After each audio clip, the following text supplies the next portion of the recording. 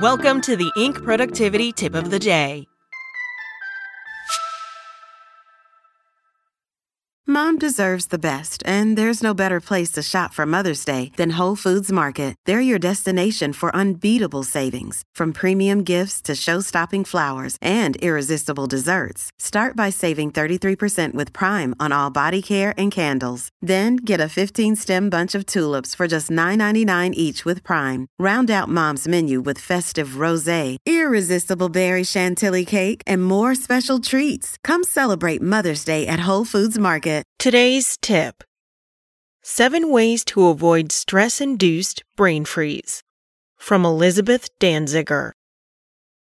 In times of extreme stress, the sense of blanking out is common. We all have limited reserves of cognitive focus, and when too much is going on behind the scenes, our minds do not function as they ordinarily would. Your past, your body, and your personal traumas, and who you are set the stage for how you will respond to events in the Middle East, Ukraine, or other trouble spots in the world, says Jacques Gispitri Jr., co-founder of Soho MD, a nationwide network of biological psychiatry providers. Right now, some of your employees and team members might be experiencing extreme stress due to world events. They might have family members or friends fighting on either side of the current conflagration. Regardless of their political position, they are stressed and anxious about their loved ones, and this might affect them at work. To help people who are struggling with current events, you can begin by asking them how they are doing and sharing your good wishes for their loved ones abroad. You can encourage them to take short breaks throughout the day to reset their emotional equilibrium. Some employees might need time off to process current events. Employees are responsible for communicating their situation and their needs to their employers so that both parties can work out a solution. You can choose between open and accrued leave, but in the end, there's no point asking someone to come to work if they are unable to function. According to the Society for Human Resource Management, employers should pay special attention to situations in which the events trigger a pre-existing post-traumatic stress disorder or latent depression, in which case Americans with Disabilities Act or Family and Medical Leave Act rights might apply. Gispitri suggests let supervisors know that some employees might need to step back from work to focus on self-care so they get better faster. Employers can also consider offering their team members classes in mindfulness, yoga, and other stress management skills. What can you do if you are finding it difficult to concentrate on work in this uncertain time? Gispitri notes there are both adaptive and maladaptive ways to soothe ourselves in times of extreme stress. Maladaptive behaviors include smoking, drinking, overeating, lashing out at others, and other activities that harm ourselves or others. Helpful behaviors include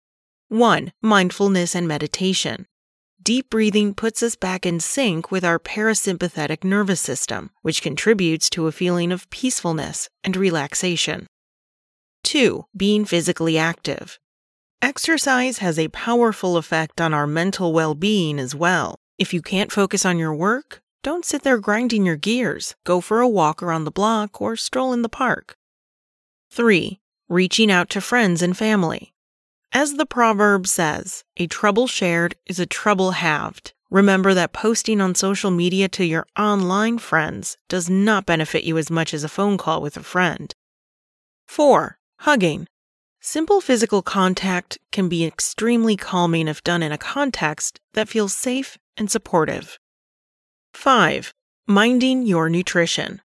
Sugar, caffeine, and alcohol can all have a negative impact on mood. Monitor your intake and observe how these substances affect your stress levels.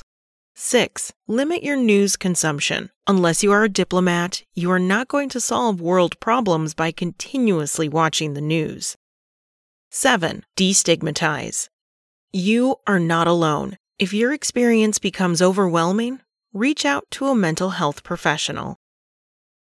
That's it from Inc. Check back weekday mornings at 6 a.m. Eastern for more tips. Want to learn how you can make smarter decisions with your money?